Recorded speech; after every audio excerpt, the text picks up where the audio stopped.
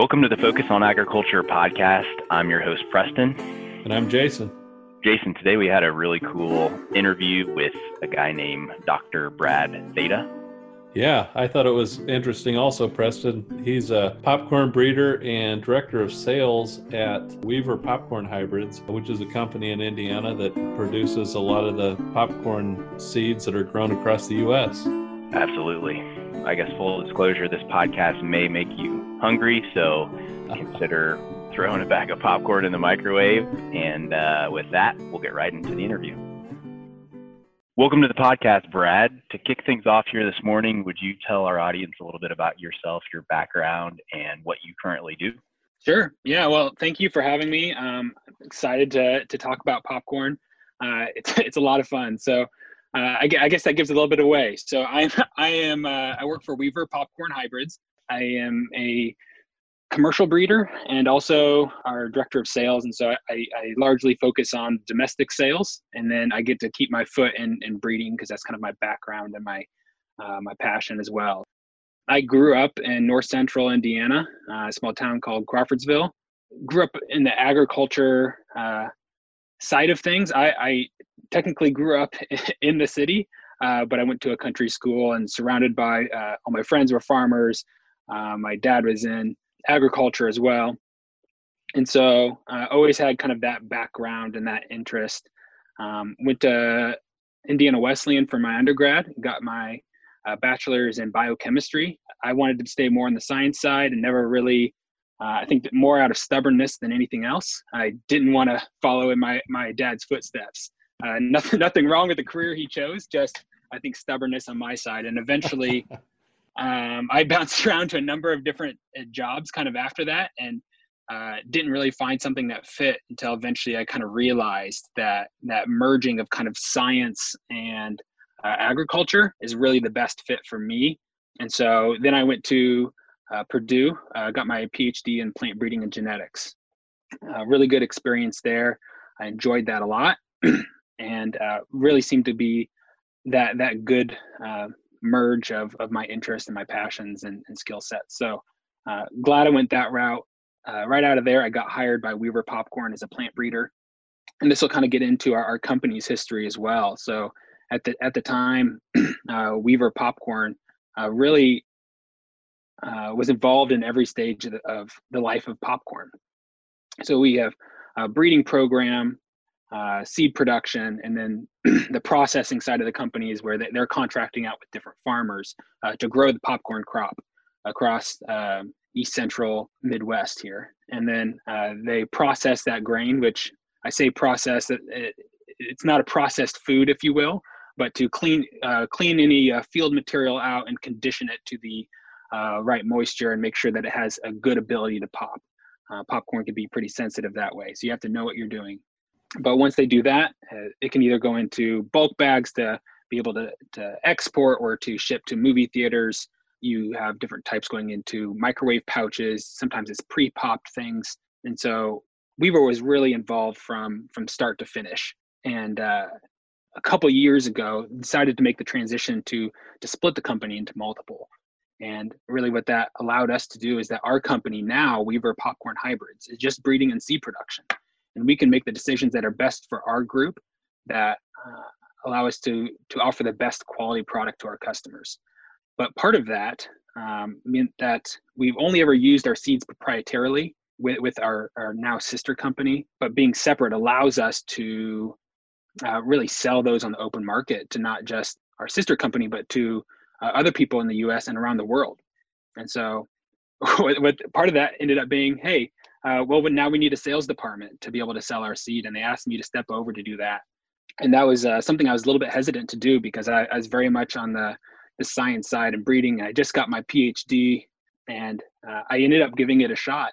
And I'm real excited I did because I really enjoy it. I love talking with farmers and people in the ag industry, and I really believe in our product. And so over the last couple of years, I've been shifting over to the sales side, and it's been a lot of fun. Well, that's interesting. A lot of breeders, they won't let them get anywhere near sales, right? So you're a unique individual. Yeah. Breeders are a little bit unique. Can be eccentric at sometimes, and I'm a unique portion of the breeding industry, I'd say, where I like to be in front of people. Most breeders, I'd say, like to be in front of the plants a little bit more. I like plants and people equally, so You don't discriminate. I don't discriminate. So tell us a little bit more about Weaver Hybrids. So the company's been around for quite a while, right? How did they get started? Yeah, so the company was founded in 1928 by Reverend Ira Weaver. He was from North Central Indiana and wanted to create his own popcorn company. And that carried over down to his son, Welcome Weaver, and then Mike, his son, and Will, his son. And so now we're on a fourth generation of a still family-owned company. And they've, like I said, been a player in the industry since 1928, started off very small, and they're a very large player at this point. So it's been an over 90-year history and always been pushing having a really good quality product. And so that's something that they've always stood behind, always been non-GMO, even throughout the change of that history. The big shift came about 40 years ago in 1979, where they started their own breeding program. And so we've been breeding for 41 years, although now as we're split off, we're kind of like a startup, but we're an established startup, if you will, with the changes that's been in the last few years. So Brad, you mentioned that you're now able to market to not only your sister company, but to others also. So obviously you probably market your seed to big popcorn producers, which I think maybe we'll get into a little bit about popcorn production. But could home gardeners also buy your seed, or is it not available at that level? So we not quite home gardeners at this point. So currently the smallest size that we sell at is a bag, which for us is about 140,000 kernels. Yeah, that'd take a while for a home gardener to use that. Yeah. So the people that are interested in growing some to even sell on kind of like a farmer's market basis, that would be about the size that would be starting to work with us. We're not quite to the garden level stage. Like I said, we're kind of a startup, and I think we'll get there, but we're not there yet. So that's kind of the size we go from there to the largest in the industry. So if you want one bag, or if you want semi-containers full of seed, we can help you out there. Interesting. Brad, I wanted to kind of ask you about the history of popcorn. I mean, a lot of consumers out there may not be able to delineate between, field corn, sweet corn, popcorn. I was kind of curious if you could describe the different types of corn and then maybe talk about the history of when popcorn was developed. Sure. Yeah. So it depends on who you talk to on how many different types of corn that there are out there, right? You have our typical dent corn, field corn. That's going to be in the U.S. probably about 99% of the corn production. And then next down after that, you have sweet corn, which is somewhere in the lines of about 0.3, to my understanding. Hopefully I'm not wrong on that, but of a percent, 0.3% of the total corn grown in the U.S. And then you have popcorn, which is about half again of that. So about 0.15% of the corn grown in the U.S. is going to be popcorn. You have other types of corn. I'm sure you guys have heard of waxy corn and flour corn and flint corn. Depending on how you categorize things, sometimes they can fit into some of those other kind of categories. But popcorn itself has been very distinct for a long period of time. So there's evidence, depending on what source you go to, you can see evidence at least 4,000 years ago, if not further back. I know I've seen some people say that the first evidence of popcorn is about 4,000 years ago in a bat cave, I think, in New Mexico. And then some other evidence that it's as early as 3600 BC in Mexico. So somewhere in the New Mexico area is probably where popcorn got its start. And corn in general, maize as a species, generally originated from kind of Central America area. And so it doesn't surprise that the origination of popcorn is going to be not far from there. The distinct and separate thing about popcorn is that you can't just take normal corn. Driving down the road, you stop at a field, you can't take one of those and pop it. unless you're happening to drive by one of the 0.15% fields in the U.S. That are growing it, right? But popcorn is a different type of variety, if you will. It's still the same species of dent corn, but it's a different variety within that that are subspecies that has a very hard endosperm. So that starch that's inside is a different kind of starch. It's packed differently, and it allows it to build up the pressure that's on the inside. So there's a little bit of moisture, usually about 14% moisture is what we get it down to be able to pop it. And that hard pericarp on the outside and the right type of starch on the inside together combine to allow it to pop. And people knew that from a very early on. But the reason it's been able to stay separate and distinct over thousands of years is that there's actually some genetic sterility system. And so you can't take some dent corn pollen and put it on popcorn to pollinate it. That's not going to work. It's actually sterile to being pollinated by dent corn. And so what that allows it to do is it stays its own kind of separate germplasm, its own separate genetic pool that it doesn't cross over with dent corn. And so that allows it to stay pure and allow it to still pop generation to generation, how it's been able to last for thousands of years without being contaminated by dent corn. So that's kind of how popcorn got its start. And then I would say it's been pretty normal and there's not been huge changes until around the 1930s, when I think it was 1934 was the first popcorn hybrid cross, which is around the same time that you see the first dent corn cross. So before that, you have a lot of open pollinated varieties, and then they found out that if you create inbreds from those lines and you cross them, that it makes a better crop, right? And so the farmers are going to get a more consistent crop. They're going to get better yielding crops, and that allows them to harvest with a combine, everything at the same time, as opposed to going in and harvesting by hand.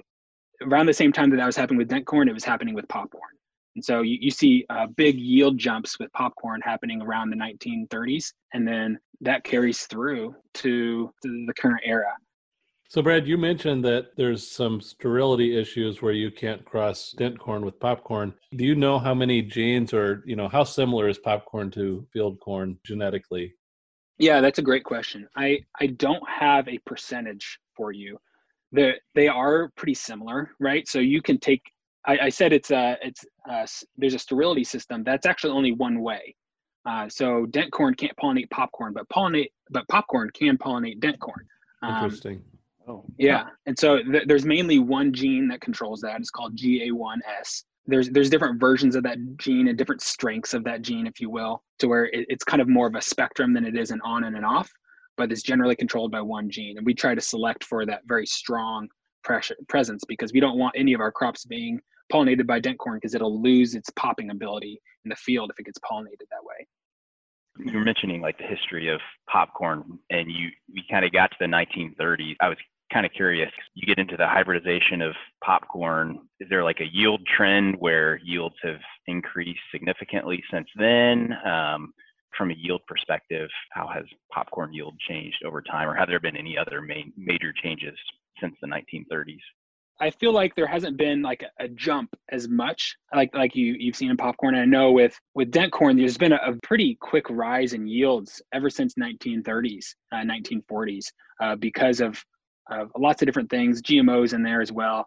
But really, you're just selecting for yield lots of times, and you got your maturity, and there's a few quality attributes that you want for dent corn, but largely you're just selecting for yield. And so you can select pretty hard. Whereas with popcorn, the expansion and the eatability are such strong selection pressures that we put on popcorn as breeders that we can't make those giant leaps and bounds to the same extent that you've seen in dent corn over the years.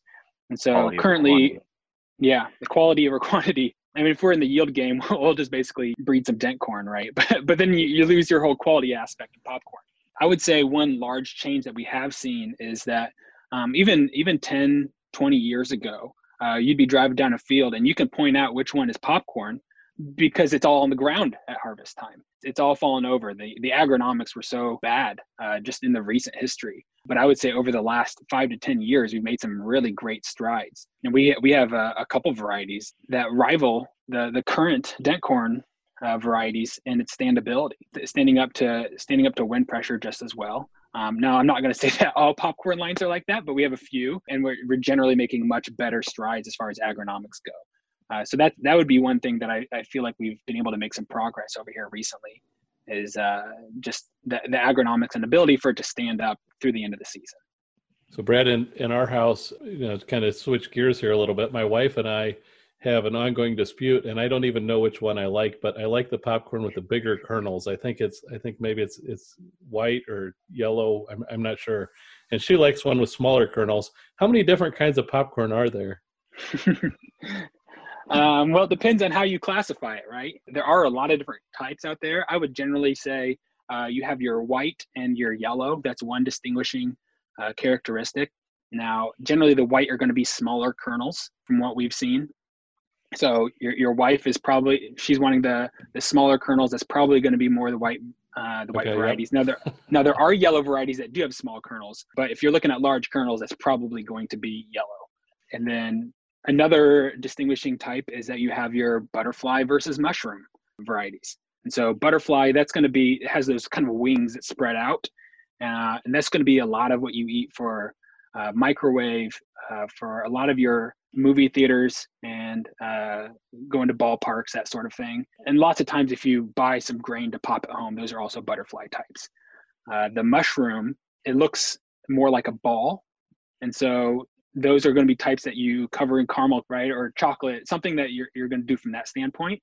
Part of that reasoning is that it's a little bit more of a sturdy flake, and it doesn't have those wings that are going to break off in the processing. And so if you used your butterfly type to make caramel corn, you're going to end up with lots of little chunks at the bottom of the bag from all those broken off wings, if you will. So are there flavor differences, or is it more about how it feels in your mouth and the qualities, like you mentioned, being able to hold the caramel or whatever? Right. There are a little bit of flavor differences. It's hard for the average person to be able to distinguish a lot of differences based on flavor. There are some. I would say texture is easier to pick out for most people from one variety to the other. So we've talked about white to yellow, and we've talked about mushroom to butterfly. Now within the butterfly yellow, which is by far the biggest market in the US and around the world, there's kind of a spectrum of higher expansion to lower expansion. And so we do a test in popcorn that we take a set amount of grain by weight and we pop it. And we do this a very, very repeatable method to compare all of our different hybrids that are coming through the pipeline. And say some of them are going to expand about 40 times. Some of them are going to expand about 50 times the size from when you had them before. And so the ones that expand higher are generally going to be a little bit more tender. And movie theaters like to have the stuff that expands high because they buy the grain in pounds and they sell it in volume. And so if you can buy the same number of pounds of grain, but you sell a higher volume because it expands better, then it's worth more to them. Does Weaver have taste testers? And if so, are you looking for volunteers? So I'll be the first to volunteer. But if there's a second spot, I'll let you know. No, we do actually have, on the breeding side, we don't have a technical panel. We're a rather small group of folks, but we do work really closely with a lot of our customers, and know that a number of them do have a group of scientists that, they're used to working with popcorn, and they know the differences in mouthfeel and taste. Like I said, lots of times it's that mouthfeel. It's how crunchy is it? How tender is it? There's lots of different factors. They brought me in one time to do this with them. I was amazed with the number of different things, and I thought, well, if this could be the full-time job, I would have it made. But I had to go back to breeding. Apparently, I didn't pass the test. That's interesting, because I was kind of wondering the same question, Preston, from a little bit different perspective. I used to work for a while in pepper breeding, and so we'd go, in the field, and we'd evaluate our lines, and we'd actually taste them, the sweet peppers or the jalapenos, and just get a feel for what they tasted like. And obviously with popcorn, you can't do that. It's a little bit more involved than that. You have to harvest your plots and then bring them in and cook them, right? Mm-hmm.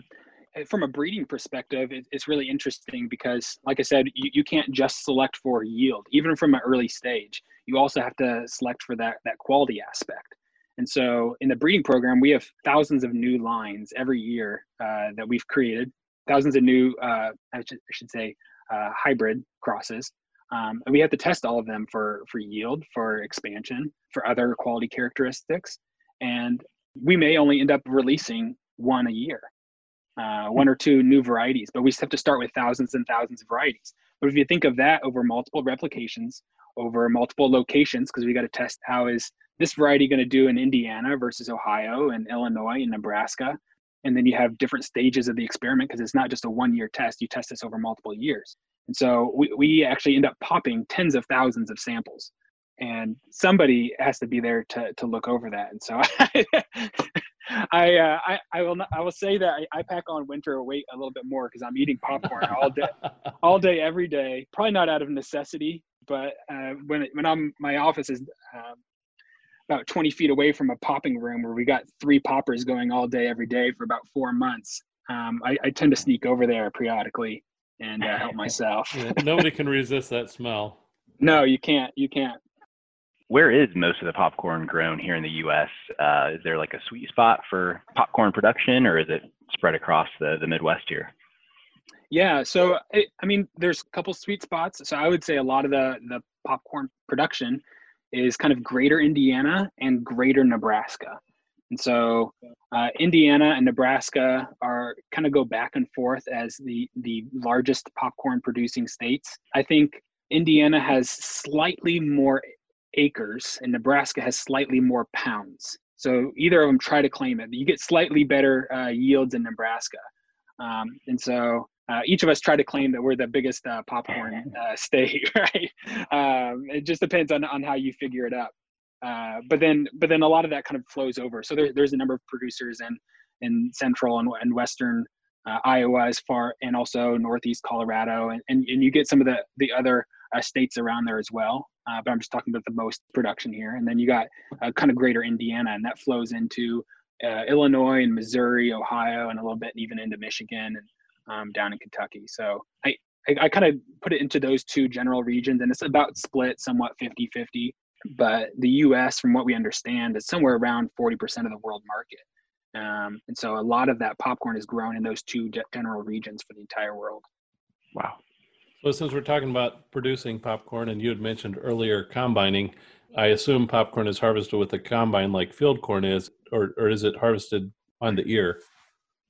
My understanding is it used to be harvested on the ear much more, but with advances on better combines and our better understanding on when and how to harvest, the vast majority of acres now are all done by a combine, and it'll shell it in the combine, right? It's not picked on the ear anymore. That's something, though, that you have to be really careful. So a lot of times with dent corn, you can start harvesting as soon as it's black layer, and even if it's in your lower 30s or upper 20s, is my understanding. I'm not really a dent corn guy. But with popcorn, if you harvest it that high, you will hurt the outer portion, kind of that pericarp of the grain, and then it won't pop nearly as well. So we actually have to let it dry all the way down to 17 or under, ideally closer to 16% moisture, and then you can harvest it. So if you do it much higher than that, then you're going to damage that grain, and you're not going to have good quality, and then it's not worth nearly what it would be otherwise. We're recording this in December of 2020. We're in the middle of COVID world. All of the movie theaters are currently shut down. Has there been a decrease in demand for popcorn due to like all the movie theaters shut down, or has demand still stayed pretty robust? So I've mentioned that there's kind of those different kinds of markets, right?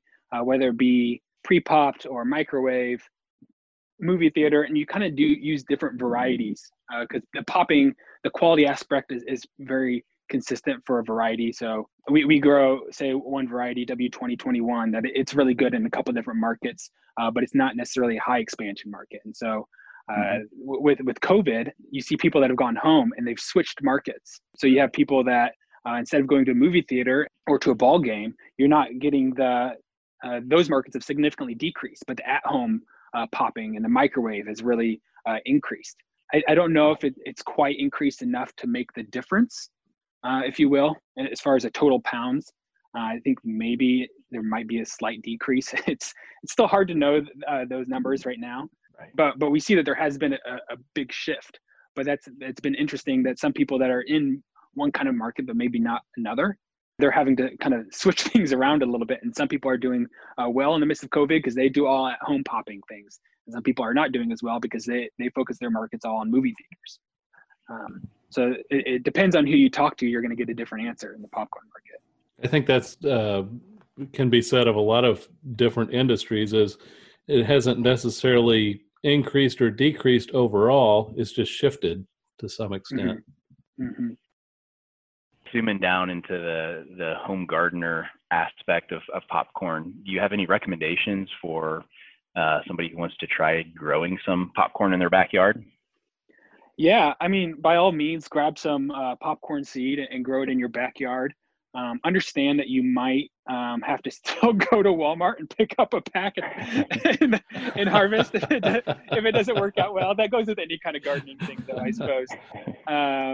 But yeah, no, if you plant popcorn, don't plant it all in one long row, right? Plant it kind of more in a block or square. So popcorn along with dent corn, the pollen comes from the male part of the pollination is coming from the tassel, and the female part of the plant is the silks. Each silk goes to a kernel, and so that pollen has to be able to pollinate, and it's largely wind pollination. You don't have bees that are making those pollinations for you in popcorn or corn in general, and so that pollen needs to be able to fall down. If you have it in one long row, a lot of that, if you plant north to south and it blows westward or blows eastward, I guess, then none of the pollen is going to land on the plants. And so you want to put it in kind of a block to where it's going to be able to actually pollinate itself. And you can't just do one or two plants. You kind of got to do a few more than that to be able to make it work.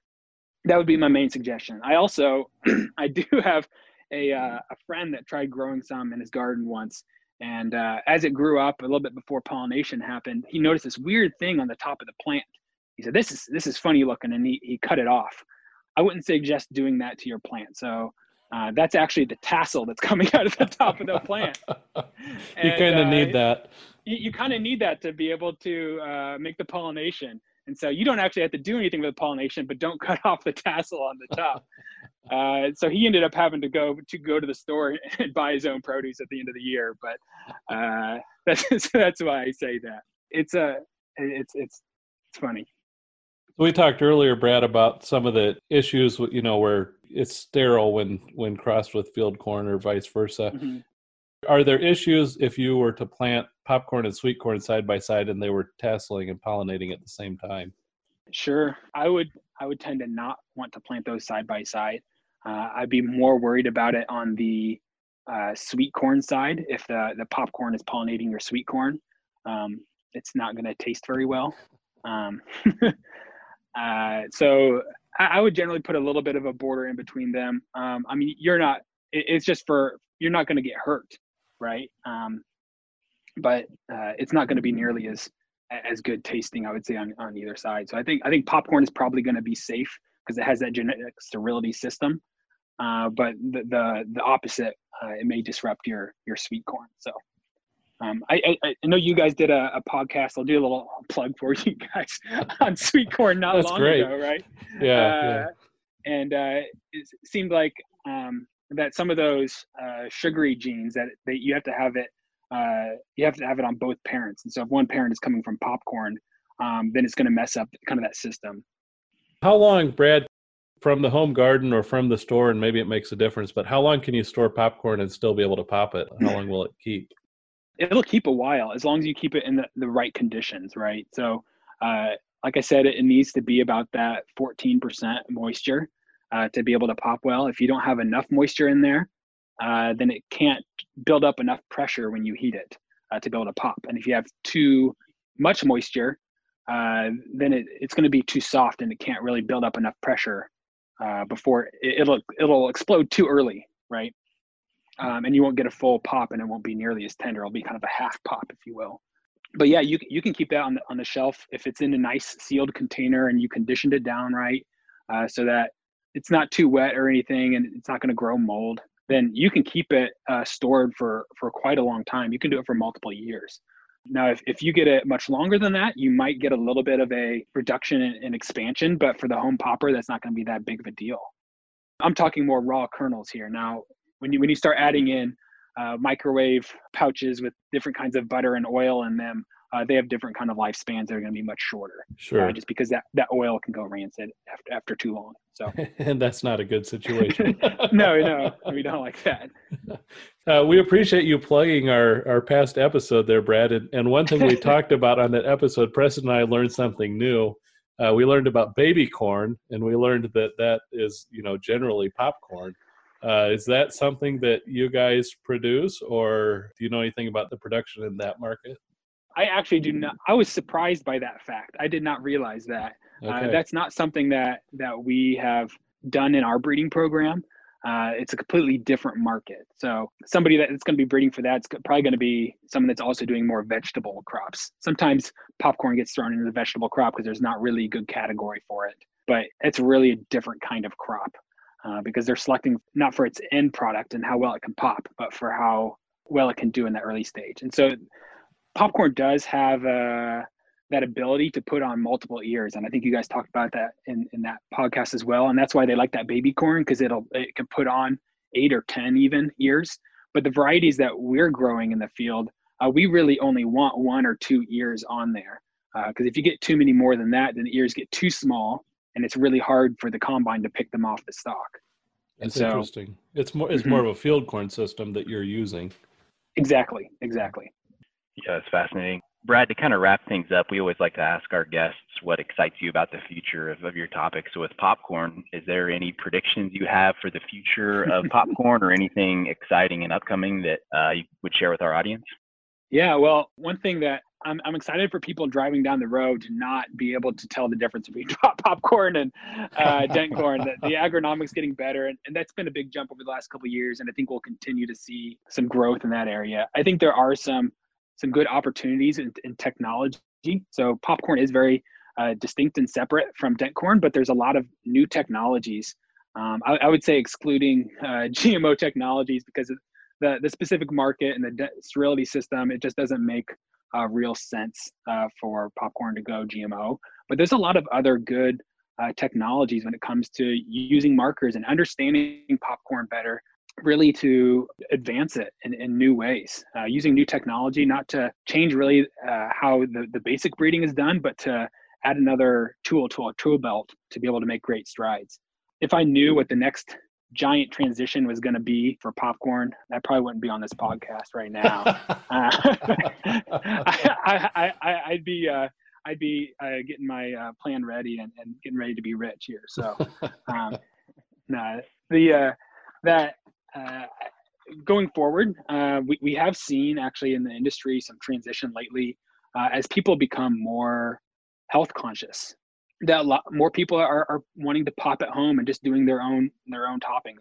And maybe it's just a little, I like mine just popped in oil in the microwave and with a little bit of salt on it. But you see a lot of, as people also want convenience, you see the pre-popped industry growing quite a bit. So I would see that's an area that the industry is going more and more to. I don't think we're going to get rid of the other industries by any means.